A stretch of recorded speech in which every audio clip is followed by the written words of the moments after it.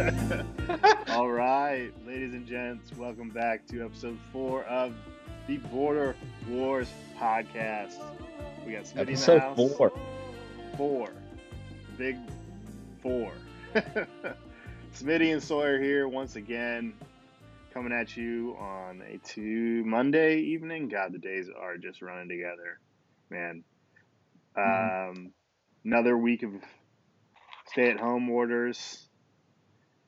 Every day feels like the same, but, breaking it up with the podcast and new shit on Netflix.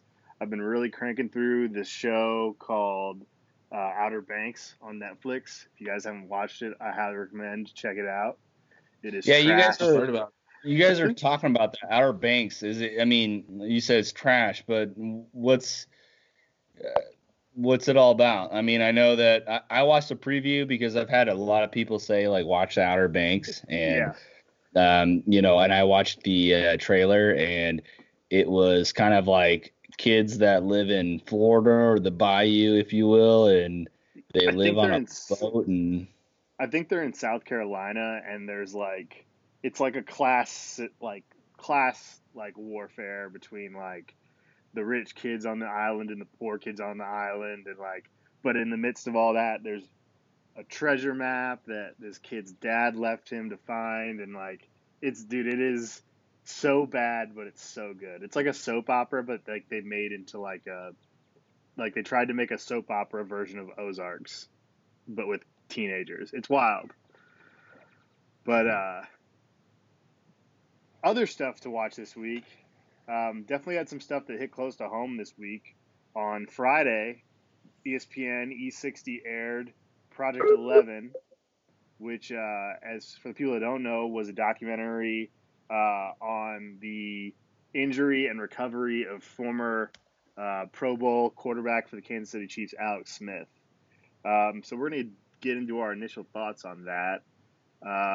Smitty, you watched the documentary. What were your thoughts after seeing Project 11 and kind of the battle scars that Alex Smith is bearing now and everything that he went through? Yeah, I think that this was something that I was looking forward to, just because, I think Alex Smith meant more to the Chiefs organization than people want to give him credit for. Watching it was kind of very humbling for him. He's a good dude. I mean, he's a good person. I mean, whether you like him or not, whether he won or lost you a game, I think at the end of the day that he was a good person. You don't see a lot of athletes nowadays that you really truly want to root for based off of who they are as a person. And I think Alex Smith was kind of that type of person that you wanted him to be better than what he performed. And with that being said, is that, he was a great quarterback, because the Chiefs have struggled to have a quarterback that has performed the way that Alex Smith has. And you wanted him to do well. And I think the problem is that they went with Pat Mahomes, and you wanted Alex to be successful. I mean, he's the person that you model, that you want to be a role model for your city, and I think he was that person, but he just didn't really get that chance. I mean, he had that chance, but I don't know. I mean, you see what I'm saying, I guess? Well, it's Alex Smith is one of my favorite athletes in my lifetime in Kansas City, because you look at where this franchise was a decade ago. We were coming off of losing season after losing season, the Matt Castle debacle that became. You had the Jovan Belcher situation. The franchise, the organization was in disarray, and you bring in Andy Reid, and he obviously was instrumental and huge part of that. But another big part of that was us getting stability at the quarterback position. Alex Smith went to the playoffs 4 out of 5 times with the Chiefs. He led the league in passer rating his last year with the Chiefs, passed for over 4,000 yards, was efficient, made plays when we needed big plays. And I think a lot of people, want to call him check down Charlie or whatever that is. And they look at his game and the things that Alex didn't do, but they forget about all the things that he was capable of doing and all of the success he had with the organization. I mean, we've won the division 5 years in a row, and only 2 of those were Mahomes leading the charge. The other 3 were Alex Smith at the helm. And I think you're right. I think every Chiefs fan, when Alex Smith left, they were excited for the opportunity and the prospect of Mahomes starting. But I don't think a single Chiefs fan didn't also say at the same time, man, I really hope he's successful in Washington. Because the guy has earned as much. I remember that 2012 season, 2013 season when he was still with the 49ers before he came to Kansas City.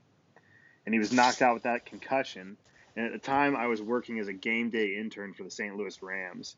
And that first game back was at St. Louis, Niners versus the Rams in the Edward Jones Dome. And part of my responsibilities were being on the sideline and helping escort the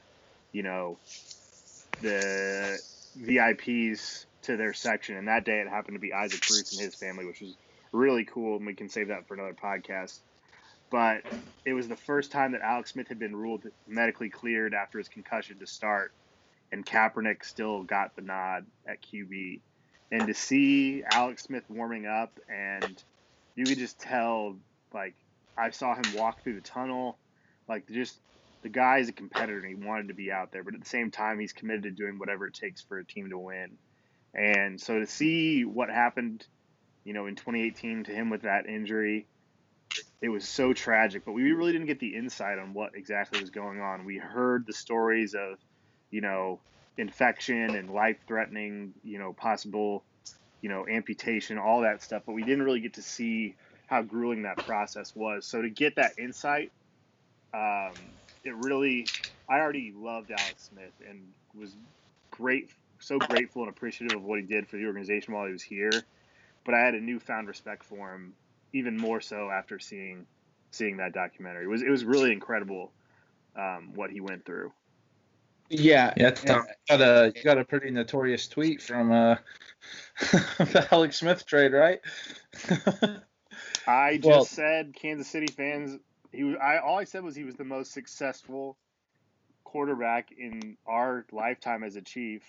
I mean, really, you can say Joe Montana was the most accomplished, but Joe Montana only led us to, one playoff appearance and an AFC championship appearance. Alex Smith led us to four straight postseasons, 3 division titles. I mean, think of another quarterback that was that successful in the regular season in our lifetime. There isn't one. Trent Green couldn't stay healthy. Trent Green wasn't healthy long enough to do it. We were only in the playoffs. I was there when Brissett hit him late hit on his helmet. That was I'm just kidding. It was the Bengals, but it wasn't him. I just imagine him as a really old player and like to joke around that it was him. How's his last name pronounced? Brissett, whatever. Fuck it. It wasn't perfect, but Trent Green only had 2003 as a postseason appearance, with the Chiefs. Alex Smith had 4.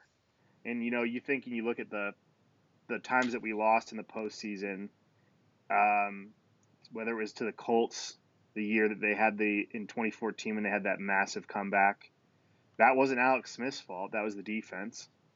You look at some of the losses to the Titans. Yeah, we didn't really score a lot in the second half, but, we kind of got boned in those situations. And against the Steelers, that lost.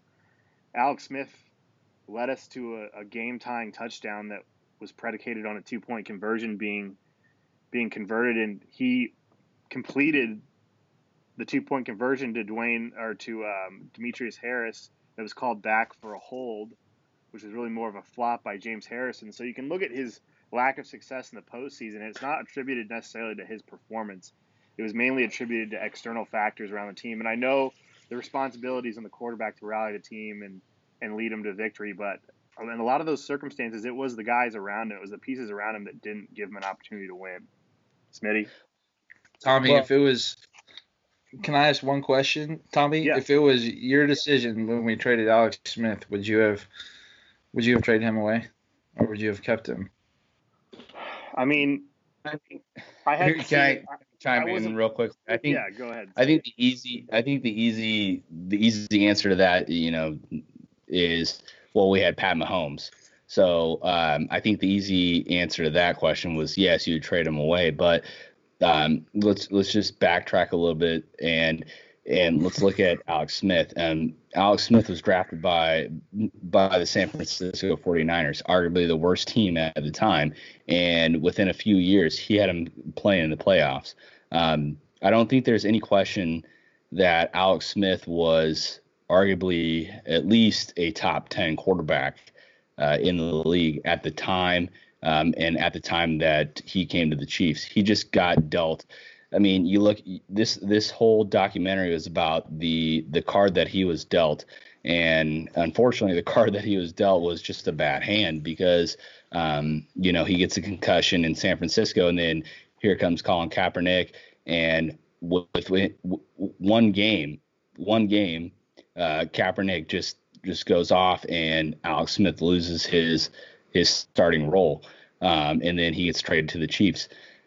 He was dealt nothing but bad hands through his entire career, and I think that's what this whole documentary gets at, is that he can be a successful quarterback. He can be a good quarterback. He's not the quarterback that's going to drop down and drop bombs, but he's the quarterback that is not going to lose you games.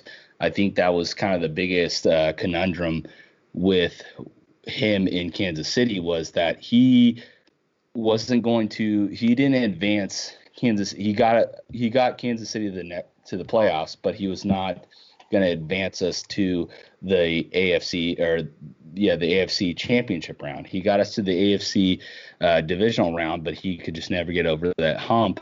And I think that's where we need to give him more credit, is because he got us into a position where we felt comfortable being in the playoffs. And I think that's where he really handed off the torch, if you will, to Pat Mahomes. He really showed Pat Mahomes how to win the game.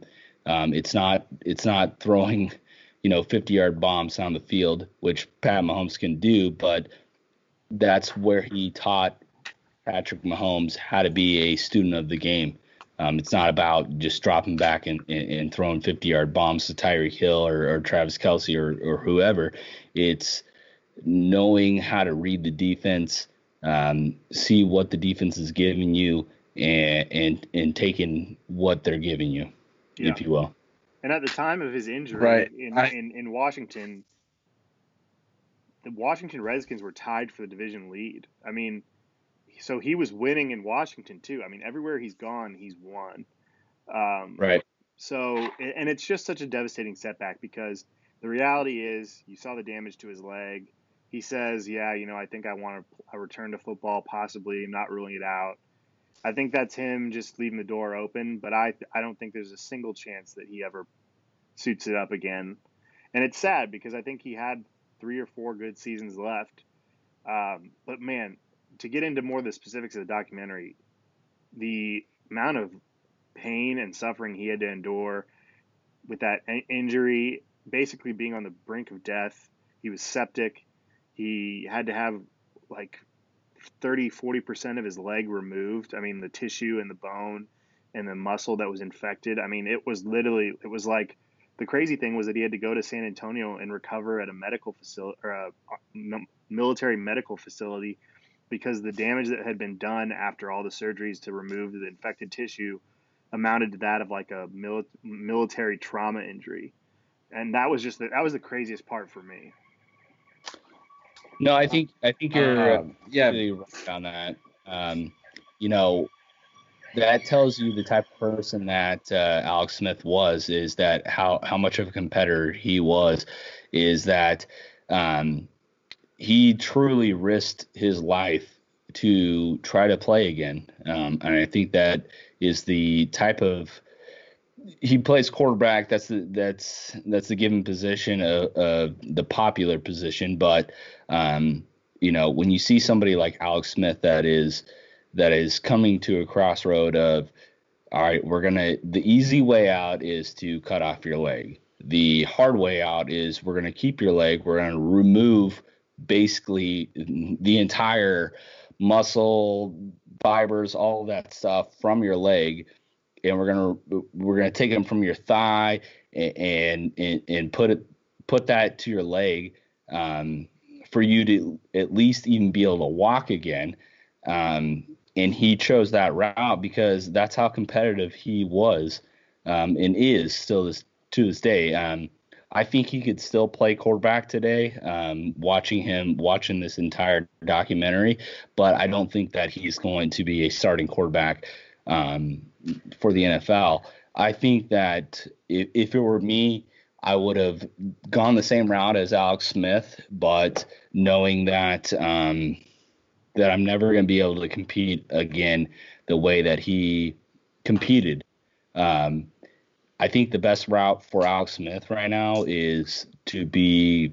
I think he could be a great coach. Honestly, yeah, I think if I were the Chiefs, and I don't know who the quarterback coach is for the Chiefs, but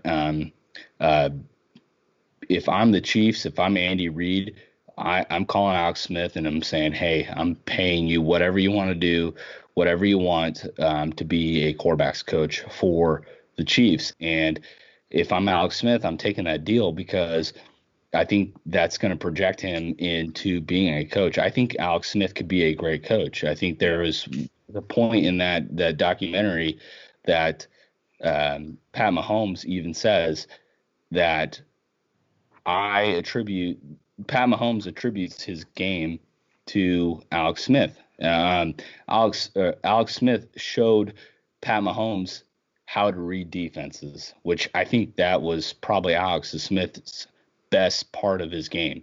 He's not going to drop bombs on you. He's not going to roll out to the left, but he can scramble. He knows how to read defenses. And I think that really progressed Pat Mahomes to what we see today. Yeah. And I think what his teammates, you saw the hype on Twitter of like Tyreek and, Travis Kelce and the other guys that were part of that offense basically saying like, this is a must watch. You guys got to see this guy and what he went through. And I think all those guys that he played with, they give him, the guys in the locker room give him way more credit for putting us on this path to success that we're on now than the general Kansas City fan does, because they saw the work, they saw the kind of culture that he helped cultivate there with Veach and with Andy Reid, and instilled that ethic in Patrick Mahomes. And I think we should give him a Super Bowl ring. I mean, he was that instrumental in getting us to where we are today. Because if you look at the pieces of that team in 2017, a lot of those guys are still there, and the influence of Alex Smith, they can't speak highly enough about him. So, yeah, I would love him to rejoin the organization in some capacity. That'd be fantastic. Storybook ending to, what was an unfortunate end to his career in Kansas City, but one that I think a lot of people will look back fondly on. I'm not a big person. I don't like these. Let's bring back Dwayne Bowe. Let's bring back Jamal Charles for a day to sign 1-day contract for these people to. That's not me. I don't like that. But I understand it at the same point. But I would make an extreme exception to bringing Alex Smith back. Like I truly believe that Alex Smith does deserve a Super Bowl ring just because of all the things that he's come across. I'm not, like I said, I'm not a big person on doing that, but I would make an exception for Alex Smith just because, like I said, I think it was Joe Flacco with the Broncos when they brought in what's his face from Missouri, Sawyer. Drew Lock. So Flacco's like, I'm not about like training him. That is so wrong with Is that confirmed? Flacco. Listen, Joe Flacco. I love Alex Smith, but okay, first of all, back to we had Mahomes, so when I asked Tom if we should trade Alex Smith, Mike said, well, we have Mahomes, so yeah. But like listen, coaches and teams, they evaluate players in practice, and I'm sure they knew he was good, but a lot of that is unknown until you put someone in a game. And so that's a bit of a risk. Like that's a hard trade to make. And then it was a huge gamble at the time. Yeah. Yeah, so that's why I asked him, because it's such like a hard decision to make, and it ended up working out really well for us. But I'm on the record at the time saying we shouldn't. I was on the record at the time saying it was a bad idea. I understand both sides of it. I understand why you would say we shouldn't. But secondly, listen, I love Alex Smith. I think he has done a lot for. Well, before I even get into that, listen, imagine Deshaun Watson or Dak Prescott. If they continue to make the playoffs like 4 or 5 years in a row, and maybe win one game a season in the playoffs, maybe some games 0, like I would throw. This might be unpopular, but I would like the way that like I would scheme them and understand them would be like in the same group as Alex Smith as a quarterback. And like when you evaluate from a losing, we lost 2 or 3 losing seasons. One was like 2-14. But so when we started winning with Alex Smith, we became like comfortable as a fan base watching like teams win, and then you want to go another level. And I think that's where people started to get after Alex Smith, as he wasn't quite that quarterback that was going to absolutely win a fourth quarter drive for your team. You know what I'm saying? Like, does that make sense? Like, can I? Let me. So I think. Hold on, one second. And then, and I think if Deshaun or like Dak, for example, don't progress in that manner as well, I think their fan bases are going to feel really torn about them as well as players. And then I don't think Alex Smith deserves a Super Bowl ring. Mike, I fucking love him, but I love you, but I think you're crazy. All right, man. If I leave my job and a year later all my homies get a bonus, do I get the goddamn bonus as well, even though I've been gone for a year? But what if you get the bonus based on a client you secured and you were the one? I mean, it doesn't matter. You're the one that got the business in the first place. You can lay the groundwork, but you're not there anymore. You get business, you secure the business, you get commission. That's all I'm saying. Yeah, until you leave the company, you're nothing to them at that point. I'm not saying he's nothing to the Chiefs, but. You're 110% right. I won't like disagree with that, because like I said, I'm not a big person about your emotions are and I understand where you're coming from. I'm not a big person about like this is not me. Like I'm not the type of person let's hand out a Super Bowl ring. But watching this documentary, I mean, even Pat Mahomes. He said it in a Super Bowl interview that he accredits a lot of what he has learned to Alex Smith. And I'm not like I said, I'm not a big person on I would never give a Super Bowl ring out. You're 110% right. But here's the thing. Pat Mahomes came in, he was a gunslinger. That was really what he. I get it. He helped develop Mahomes' game, but that doesn't mean you deserve a Super Bowl ring for it. Okay, all right. Well, I'm going to put a nail on it here, because we've been going on this for a little while. What I think we're trying to say is that I don't think we are in the position we are now to have won a Super Bowl, have gone to 2 consecutive AFC championships, and be poised to potentially repeat as Super Bowl champions next year, were it not for the culture and the impact that Alex Smith had on Patrick Mahomes' development, on the development of the offense, and on the culture of the team. I think that was where he was so instrumental. So just to put a pin on the Alex Smith topic. Wait, question. I have one question. I think maybe saying a Super Bowl ring is too much, but I think he deserves more credit than he gets for how important he was and how much of an impact he still has on this team as it's presently constructed. Okay, that's fair. Moving on. No. Let me get. God damn it. Let me get this argument in real quick. The reason why I think that Alex Smith deserves a Super Bowl ring is because it'd be one thing if the Chiefs had had quarterbacks that were successful to get them there, but we have not.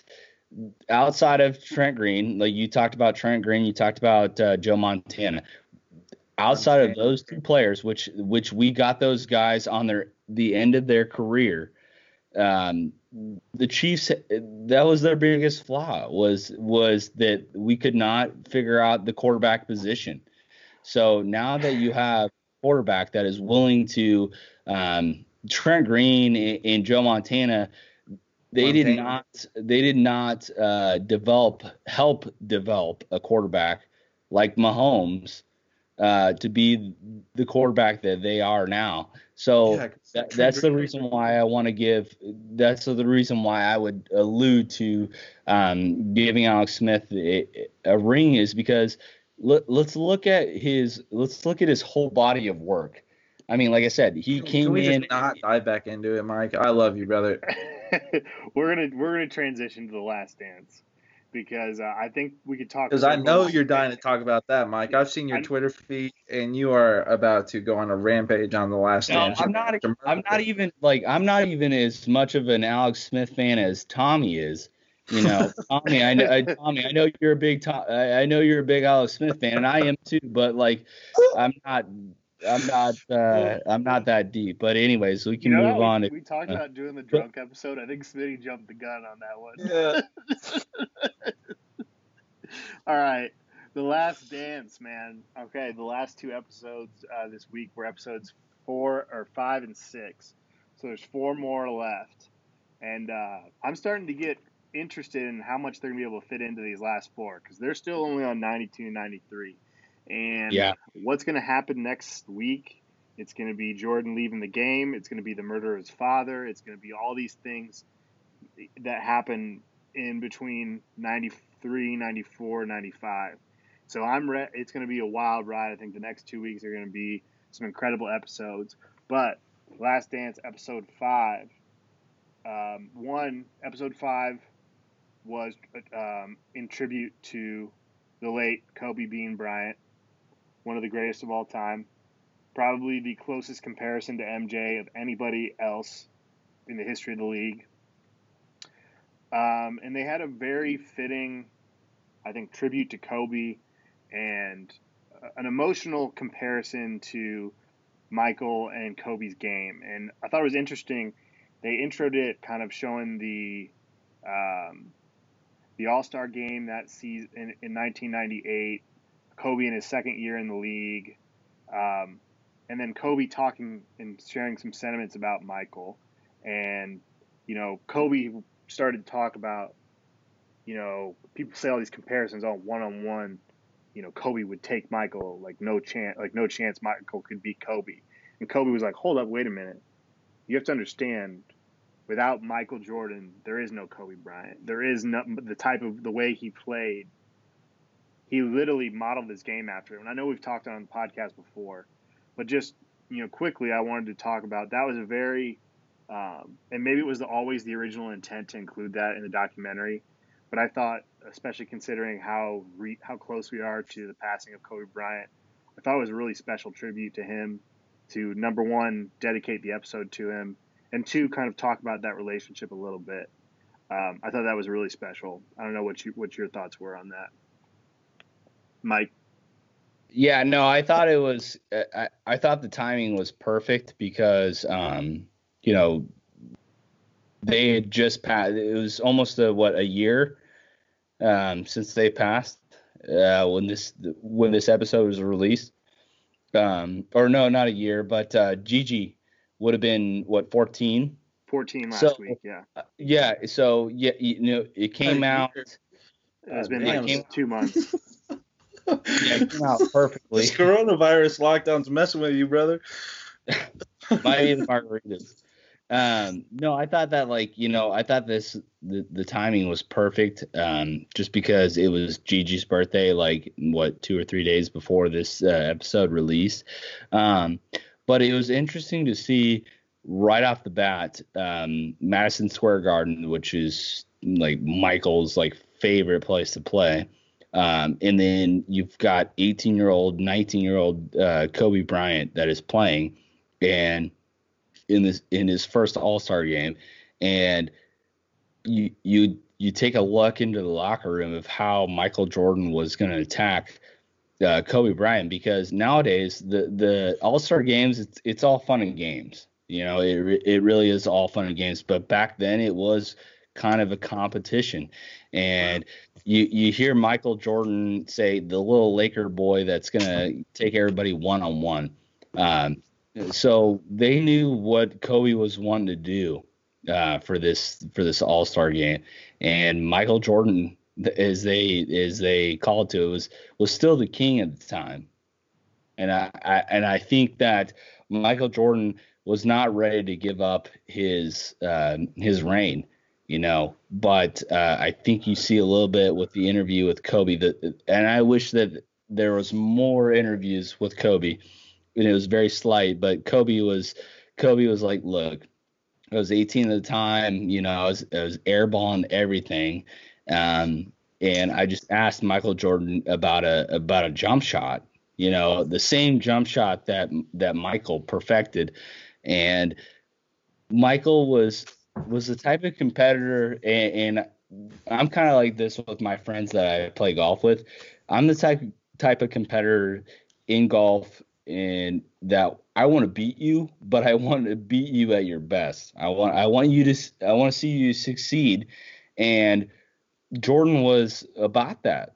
Jordan was like, look, I'll tell you how to be successful, but you're not going to be more successful with me.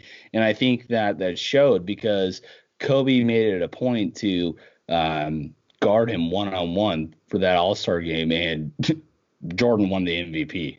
Yeah. Jordan made it a point. Jordan made it a point that, hey, Michael Jordan knew that Kobe was going to want to guard him, and Jordan said, "Okay, I'll take your best, and Yeah. I'm going to prove you. I'm going to tell you why I'm the king of the sport, and then I'm going to give you, you know, pointers of how to be successful like me." Yeah. And okay, so a couple things. One, I don't think that the All-Star game today is all fun and games. I just want to say that, get that out there for the listeners, It because is. It is. no, dude, Come if on. you saw this You've last got year, rappers. You've got J. Cole. You've got fucking Kendrick Lamar that want to play in the dude, fucking that's the All-Star game. celebrity They laugh. All-Star game. It is. Come The on. How celebrity can you All-Star not? game, dude. It's a different game, dude. You don't even know what you're I talking about. know, but Okay, how okay, can you but moving on, compare? moving on. How I'm just can gonna you say, compare? dude, this last Compare. year's All-Star game was insane. Anyways, the next point. Um, I think what was also special, and you kind of talked about it, Mike, is that like Michael reached out to Kobe and said like, "Hey, call me anytime," and like, so Kobe had a direct line to the greatest to ever lace him up, and to ask him questions, and that's what you want as a professional in any industry. You want that guy or that girl or whoever it is professionally to say, "Hey, you know, I know you're going to take a run at me someday. You probably want my job, but like I'm going to show you what it takes to be successful in this business or this career or whatever it is." And they take you on as like a mentee, as a mentor mentee role. And when Michael spoke at Kobe's memorial, he got really emotional and talked about Kobe like he was his little brother. And kind of full circle, you heard Kobe talking about Michael in a documentary last night, literally calling MJ his big brother. He was like, MJ was a big brother to me. And I thought that was a really, really touching moment. But to continue with the Madison Square Garden theme, his final game as a Bull in Madison Square Garden, he breaks out the original Air Jordan 1s, the ones that he played in back in 1985, and just put on a show. And his feet were bleeding by the end of the game, but he did it just to make that moment special. And I thought it was so interesting. They talk about Michael's relationship with Nike and his commitment to the brand, and how I didn't really realize until last night how much of an upstart shoe company Nike was at the time. And they talk about in the documentary only expecting a good year that year for the Jordan 1s would be 6 million in sales, or 6 million sold. They sold 128 million in Jordan's rookie season, and he basically put that brand, the one Smitty's rocking on his hat, he put Nike on the map. And I think that's crazy. And one of the things, people think about Jordan now because he has his own offshoot of the Nike brand, but he created Nike into the multi-billion-dollar industry that it is today, and he changed the sneaker game like forever. Mm-hmm. So to talk about that, like Jordan might have done that, but it goes, more credit deserves to his mom, because he didn't want to take this deal. Nike at that time, one of the greatest books that I've ever read was Shoe Dog. It's a memoir by Phil Knight, the creator of Nike, and I could not recommend a book more to the people than this book. And they don't really talk about Jordan or getting into that, but it's more about Phil Knight, the creator of Nike, of how he came to Nike. And one of the things in that book was that they were we think Nike today is the perennial all-star. I mean, I'm wearing Nikes today. I tried to buy a pair of Jordans, pair of Jordan 5s that were released yesterday. Here's the thing: I've never owned a whole podcast on shoes. I've never owned a pair of Jordans, and I'm more of I wouldn't consider myself a sneakerhead. I do like the Air Maxes. I do rock Nike. That's a big brand loyalty that I have.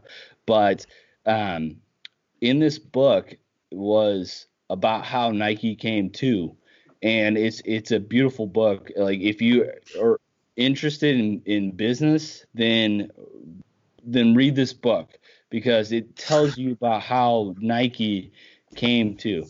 But they talk about it in the documentary is that Jordan didn't even want to sign with Nike. He wanted Adidas, Reebok ran the game in NBA at the time. It was all about Reebok or Adidas.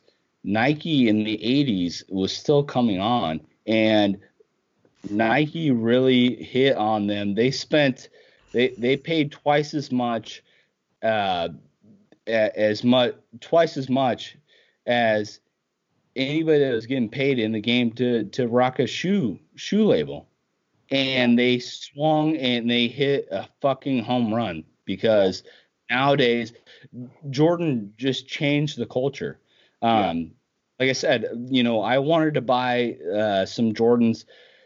I wanted to buy my first pair of Jordans like 2 days ago, and they released the Jordan 5s at 9 a.m. and I was playing golf, and I was like, all right, I'm playing golf. Hey guys, you guys play. I need to buy these Jordans, these Jordan 5s, the OG retros. Guess what? I got a little bit drunk, and come to speak of it, it's an hour past the release, and I'm like, oh fuck, I need to try to buy these Jordans, and they're gone. They're gone. Yeah. Jordans, you cannot get a pair of Jordans right now. You can't get a pair of Jordans, especially with this release. You can't get a pair of Jordans within 5 minutes. Yeah. And yeah, he changed the game. So keep moving on. You're living the full life. You golf every damn day. I'm still showing up to work, going home tired. You're golfing on podcasts. Yeah, it's a hard life for me.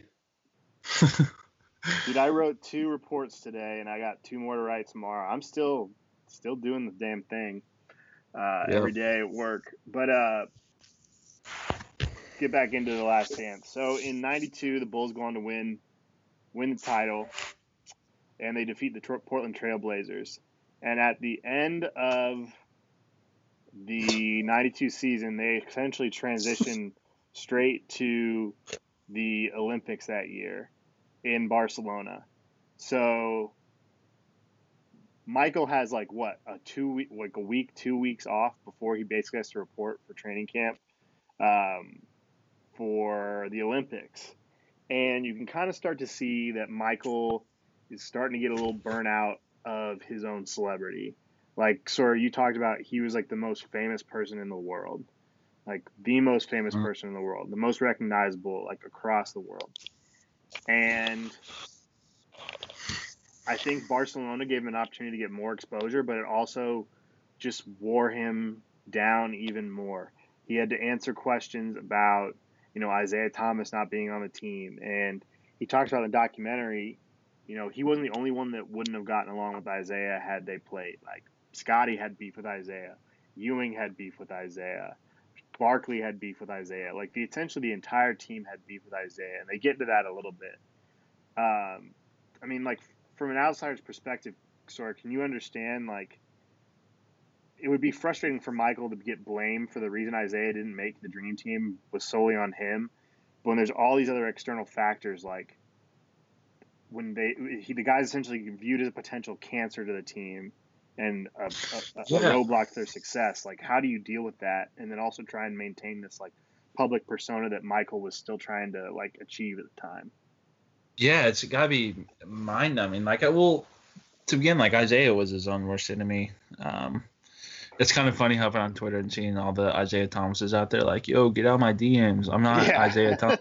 Isaiah Thomas you're looking for. But no, it's weird because like I'm sure whenever he goes overseas, he knows that it's gonna be a lot of fandom, and I feel like mentally in his mind it might even be an opportunity to to get away where people might not recognize you, but it's like it's worse when he gets there, and that I imagine could really wear on you mentally, because you have to put up a persona, right? You can't.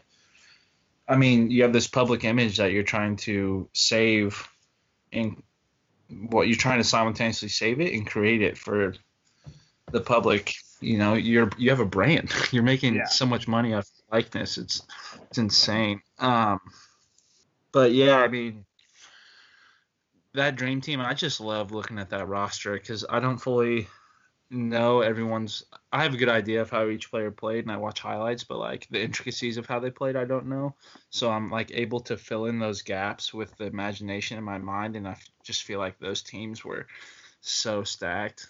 I mean, and Isaiah missed an opportunity to be on the dream team, which is like, I mean, is there a more significant team that we reference in our culture than that team? I don't think so. But like how Wade wanted to, how D Wade's put out a documentary on the Redeem team, and I don't even remember us calling them the Redeem team. Maybe we did, but like it just feels so played out and lame compared to the Dream Team. I do remember that because, I follow USA basketball like pretty closely, and I remember the feeling after that 2004 bronze medal performance in Athens. And it just was like this complete, like, thrown together, like, just let's put together an all-star team and not think about the cohesive unit that it needs to be. So you got, like, Iverson and Marbury and Lamar Odom and, like, Tim Duncan was the best player on that team, but he's not surrounded with players that complement Tim Duncan necessarily. Yeah, it's a really good point. The collection of talent that they had, I think the only comparable one was that Redeem team where you look at it, you had blossoming stars like LeBron, Carmelo, Wade. You had guys kind of on the not tail end because Kobe went to the finals the following year, but kind of on the back end of their career. Kobe was like 31, 32 at the time. And that probably, since the Dream Team, we had won gold medal since 92, but there was never one that had that kind of air about them, and the pressure that 08 team inherited was very similar to the 92 one. Yeah, that's a good point. The 92 team knew that they were going to dominate, but they had to go out and show the world still they could. Do it. 2008, they were going up against a really good Spain team and a really good French team, and guys around the world. The game had adapted, and they still, like, the final game against Spain was close. But man, that was an incredible team considering what they were up against in the way basketball had progressed in the last decade and a half. Good point. So I think the biggest thing on that 92 Dream Team is that this was the first time that the Olympics was calling on the NBA to, hey, submit your best players. And it's crazy is that here's the thing, like you watch Michael Jordan will sit there and tell you like he did in the documentary that he does not have anything against Isaiah Thomas's game, but the biggest thing with that is that developing that camaraderie, which I think that you really see a lot about that in their practices. Imagine Isaiah Thomas in those practices, because in the last yeah, exactly. I mean, you have Magic Johnson throwing a fucking ball in the top row of the stands because he was upset because he was losing Michael Jordan. Yeah. And then they talk about how they finished that practice and nobody said a word. And then finally Magic is like, hey, we shouldn't have pissed him off. That's the type of camaraderie that you want to have. I don't think that you're going to reciprocate that with Isaiah Thomas on that team. I think the biggest question mark on that is whether you bring Isaiah Thomas or John Stockton on the team, which John Stockton was not nearly the player that Isaiah Thomas was, but he was quote unquote comparable. I like John Stockton. I think he's great. I think he's a great assist leader, but Isaiah Thomas was more of like let me shoot. And I think Michael Jordan said it perfectly. Michael Jordan said the best point guard that he had ever seen was Magic Johnson, and then the next was Isaiah Thomas. Yeah. And that's with respect of Jordan disliking Isaiah Thomas. And Jordan said it best. He goes, look, I might hate Isaiah Thomas. I might hate him, but I can never disrespect his game. And I think that's where I gain more respect to Michael Jordan, is that he might not have liked you, but he's going to understand where you are as a player. And I think they talk a little bit about that with Clyde Drexler when they're going against Portland in 92. Jordan knew that Drexler was a good player, but he was playing cards with Magic Johnson, and he told Magic Johnson, I'm gonna school this dude. And he fucking did. Yeah. Yeah. Yeah. I mean, Michael. Go ahead. No, sorry. You got it. It's going to be a little. I just got to thinking. John Stockton's son played at Gonzaga like 2 years ago, I think. Yeah. Yep. And he played the type of basketball you would exactly expect him to play, just like chucking deep shorts? Threes, like and just like a finesse dribbler, get into the little crevices and cracks beneath the big guys. Dude, the Stockton shorts are making a comeback, dude. You see them, all the players now, they want to wear their shorts shorter. Tommy, I could talk all day about how 80s and 90s fashion is becoming trendy now. Dude, it's on and it has been the last 4 or 5 years. Yeah, I love it. It is remarkable, and I love every second of it. Yeah, I love it. Life is right now. I mean, 90s. Well, I mean, that's the nature of our society and our culture. I think most cultures is that it's kind of in a loop. Yeah. But man, early 2000s culture was so goddamn ugly. I don't think it's ever coming back around. I fucking hope not, because dude, the shit people were wearing like 2002. Oh my god! Like you look back at like Justin Timberlake in the all denim outfit with like the frosted curly tips. I mean, dude, I hope that shit never comes back. I agree. But to get us back on track, I have a question for you guys. So it's one that I deal with a lot in soccer. Well, one that I think about quite a bit is so our basketball in our country when it comes to like World Cups. We're the superior team. Do you ever see a future in which that becomes more balanced, or there's just because like when I think about it, and I follow NBA loosely compared to you guys, there seems to be quite a few foreign players. Yeah. But I mean, the level we're producing them. Yeah, I Go think ahead. to that point, like I kind of live, sleep, eat, and drink basketball, and I have like watched the international game, like the FIBA, like World Championships, and even when it's Uh-huh. not in the Olympics, I try and follow it as closely as possible. And the world is catching up, but I still think that the United States is a hotbed and will always, at least for the next 2-3 decades, be the superior power when it comes to international play for the Is it sport. socioeconomic?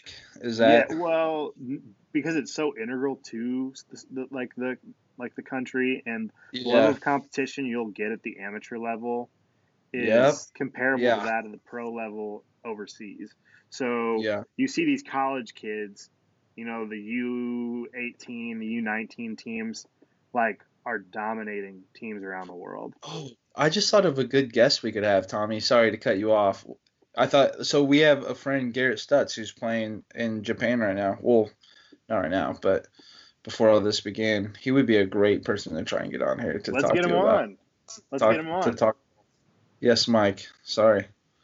No, I think to your point is I think that American basketball has elevated the game Europeanly, and I think that it goes to the China leagues. You talk about Garrett Stutz, our good friend that played at Wichita State.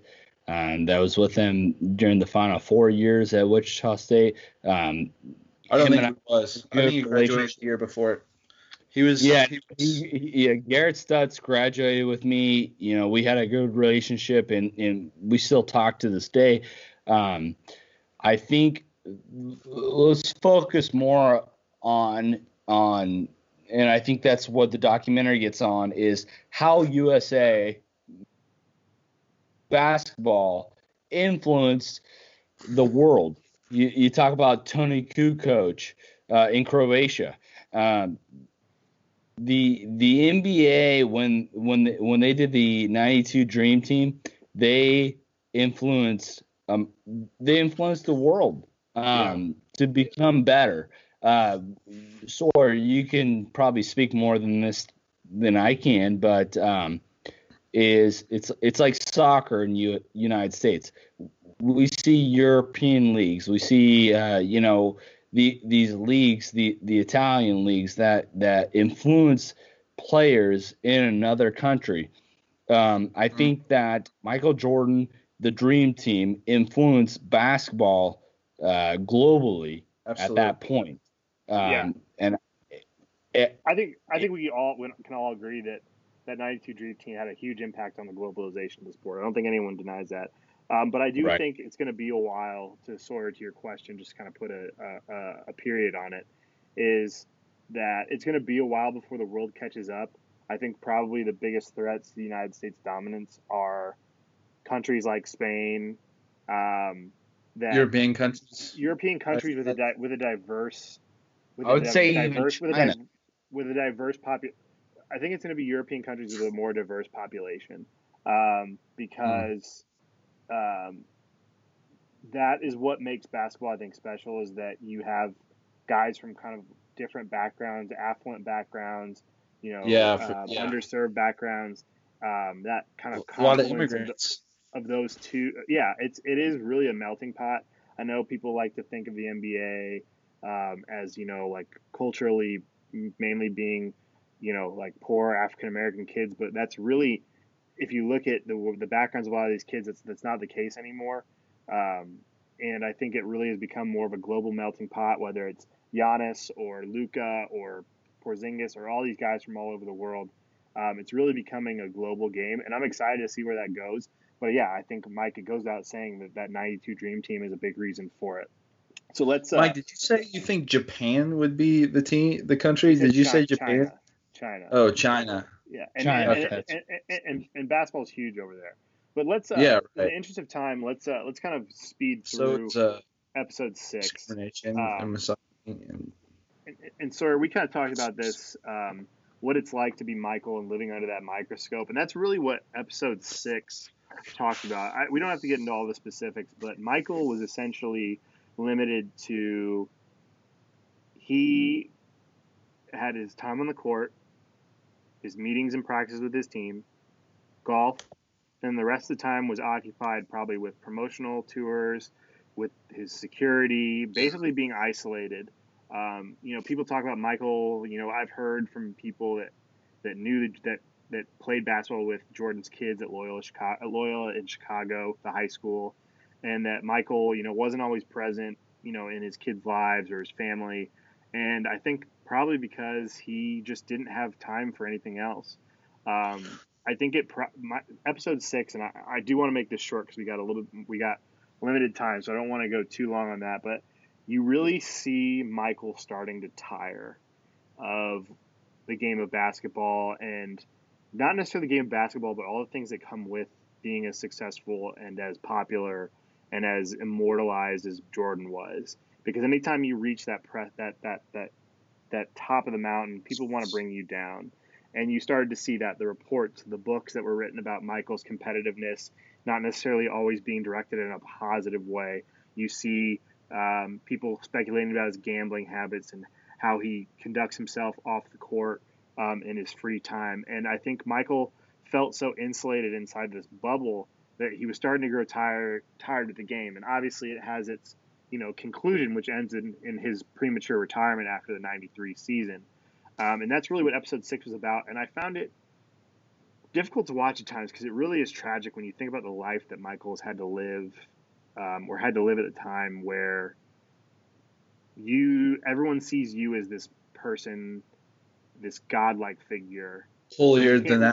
But you don't. At that point, you don't really know who you can trust, who you can confide in.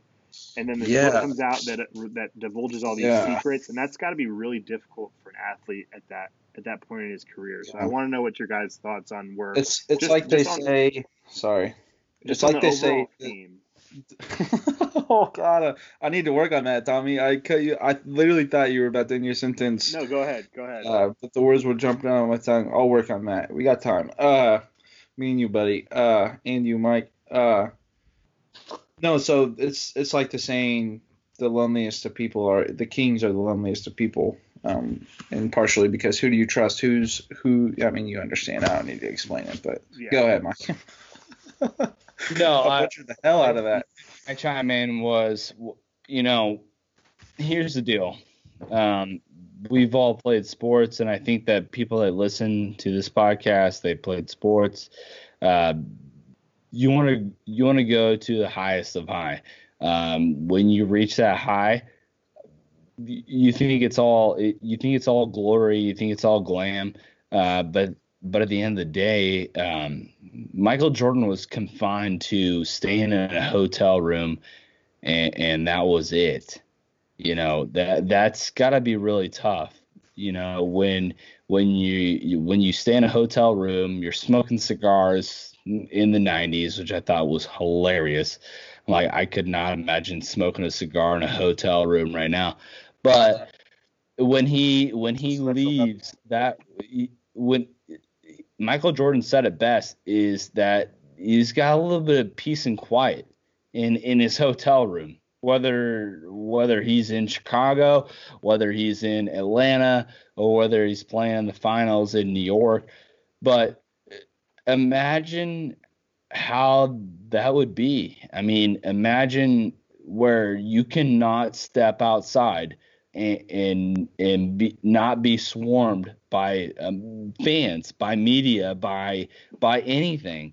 I mean, we're in a crisis right now, and with coronavirus, where we're confined to one space. Well, Michael Jordan lived that life, but that he had to exit that space and go out, and he swarmed.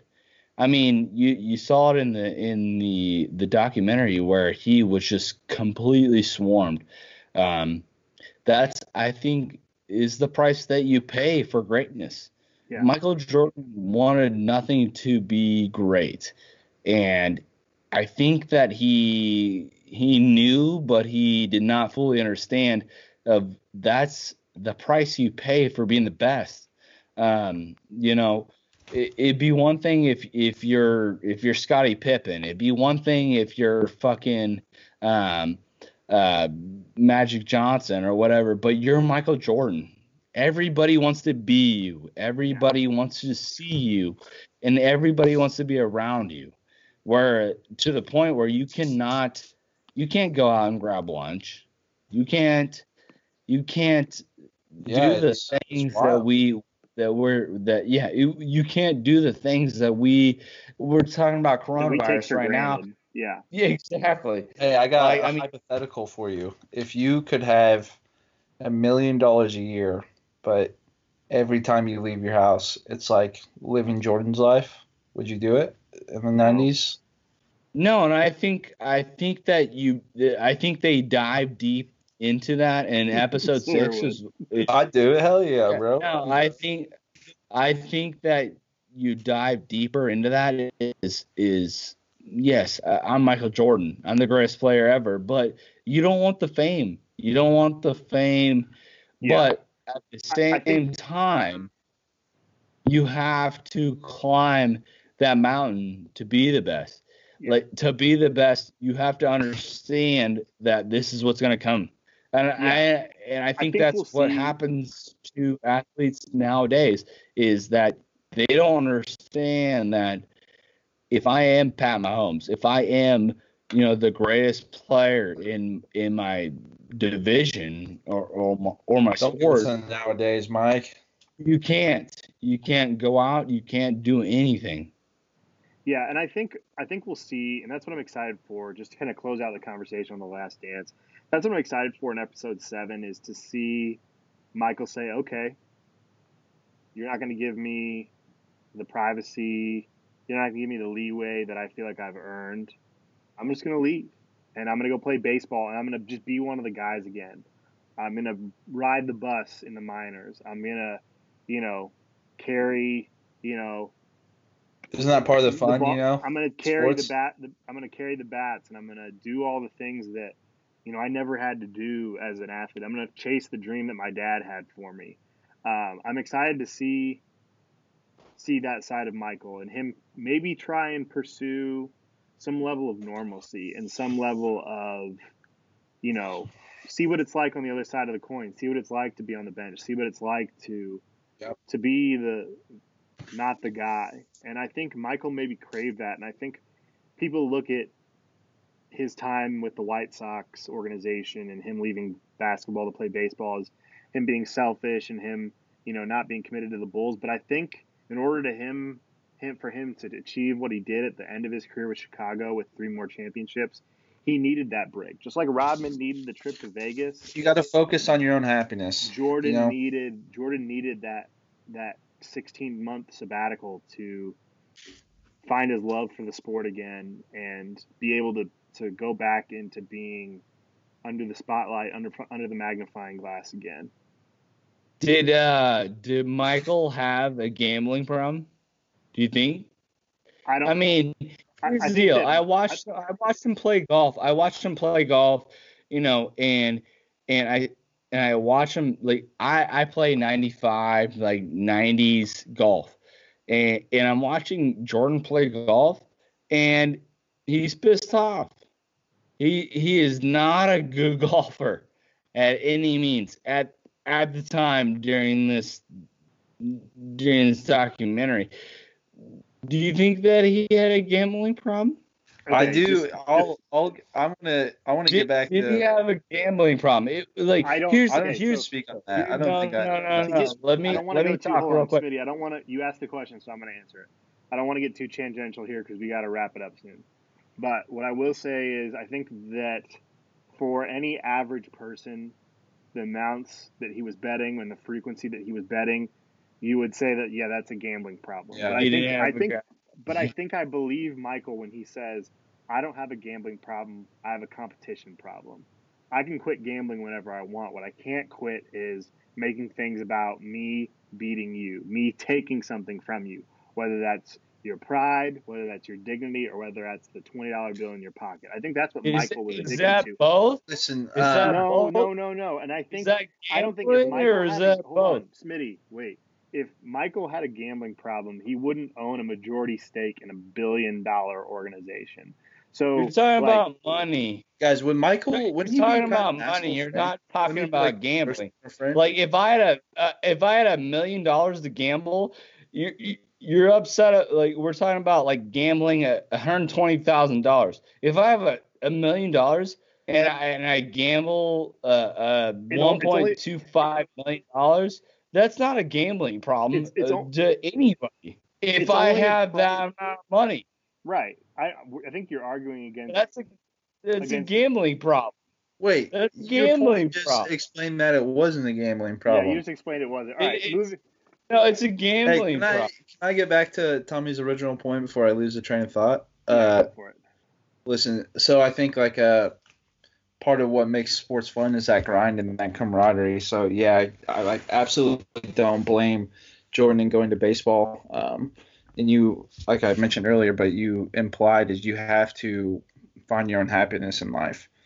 And I think if you boil a lot of situations down to that simple statement, then I think a lot of actions can be explained for it. And I think that does a good job of explaining Jordan's. And can we agree that Tim Tebow isn't all that bad of a guy for switching over to baseball, baby? Yeah, yeah. I think we agree.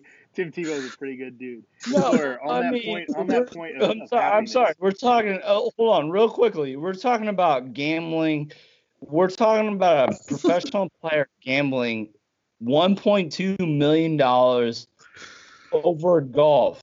You're talking about it. So- Yeah, Sorry, you're talking guys, about. We're not guys, talking about we it. watched- You're talking about it. We watched What documentary. is the We point watched you're getting at? documentary. I don't Let me understand. talk. Your argument is. Let me talk. We watch this documentary, and I'm watching Jordan miss like 6-foot putts. Guess what? I can make those 6-foot putts.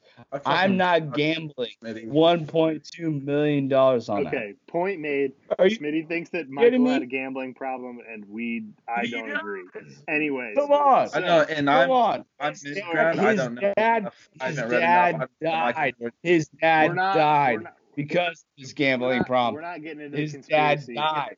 We're not Shut getting- up. We're That not is getting such into a the conspiracy. Oh Okay, my but Sawyer, gosh. I'm gonna bring it. I'm His gonna bring it. dad because of his Okay, gambling what- Gotta problem. get order here. We gotta get order here. Okay, I'm gonna bring it to a point. Okay. We are Wait, gonna isn't agree that why dis- he left basketball though? Not because he was tired of it. He just got caught gambling. Are you That's telling me? speculation. That's Come on, speculation. guys. Like we We'll watched talk this about that next documentary. week. We'll talk kidding. about it That next his week. We're in dad hour did 5. fucking die. So, Sawyer, to His your point, dad happiness, died. finding happiness is important, and you got to do what makes you happy. And I'm going to tell Yeah, you, your as the dad newest, dies. as the newest resident of 5207 Juniper Drive, that is a common theme at that house. It's about finding Hey, happiness. Find you what know makes you who- happy. You know who His reminded me dad, of that here, in like a here. weird time, not a bad time, just a weird situation in my life? Joe Prello, shout out, reminded me of that, and I was like, God, of course, that's so simple. It makes so much Can you sense. stop doing that? What? You're giving shout outs to people that nobody knows. Yeah, but Okay, our listeners I'm know them. Just one Our person. our 35 listeners, probably most of them know who Joe is. Listen, Shout out if I give Lou, someone a shout out, Paul, that's shout not out all that Zach bad of a from thing, man. Antoine, We're allowed to shout give people shout outs. Joe. All right, shout I'm not them all over here out. doing it left and right, screaming, "Hey, you get a shout out! You get a shout out! You get a shout out!" By the way, fuck Oprah. Oh, bro. Okay, I could- so let's get Go on about that too. yeah. So to finish off the episode, because I think we got a little off the rails here tonight. Let's go with the pick 3 in honor of Cinco de Mayo, which is, for those of you listening on Tuesday morning, that is today. I prematurely celebrated Cinco de Mayo with a nice enchilada dinner that my aunt prepared enchiladas and brought them over to the house yesterday. We put them in the oven, fired them up. They were excellent. For those of you that don't know, my dad's side of the family. Delicioso. Yeah. For those of you who don't know that my dad's side of the family is Mexican, so a lot of good Mexican food on my dad's side of the family. So his sister brought those over, and Mike prematurely celebrated Cinco de Mayo by getting shit rocked off of Wasted. margaritas Yeah, before the podcast. Here's the deal. Like, if you guys are listening to this fucking podcast, I'm fucking drunk. I think we're an hour and 5 minutes into the podcast. I think they figured that out about minute 6. So I knew it as soon as I looked at Mike on the Zoom call. Yeah. You see his eyes. Let's pick our top 3 Mexican restaurants. I'll go first because I don't think I've gone first yet on the pick 3. So I'm gonna go a little off the list. All right. My top 3, Brookside Barrio. That's on the list. Brookside Barrio. Yeah. It's in my own backyard. Can't wait to try it. They're My fantastic. cousin owns that place. Oh yeah. Yeah.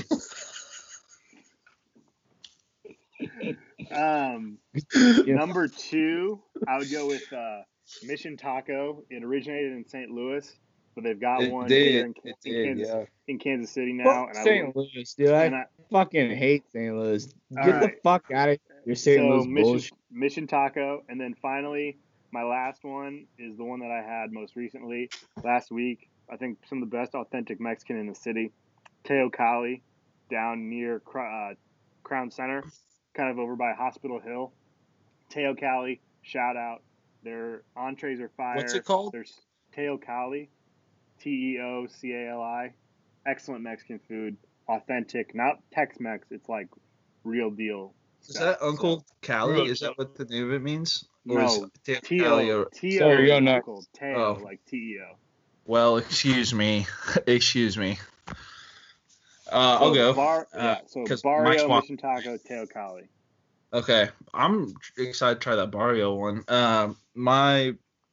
In not really any particular order. I don't eat a ton of Mexican food, but there's a place called Champion. Okay, I wasn't sure if it was called whatever. It's called Champion Burritos to Go, and it's in North Kansas City.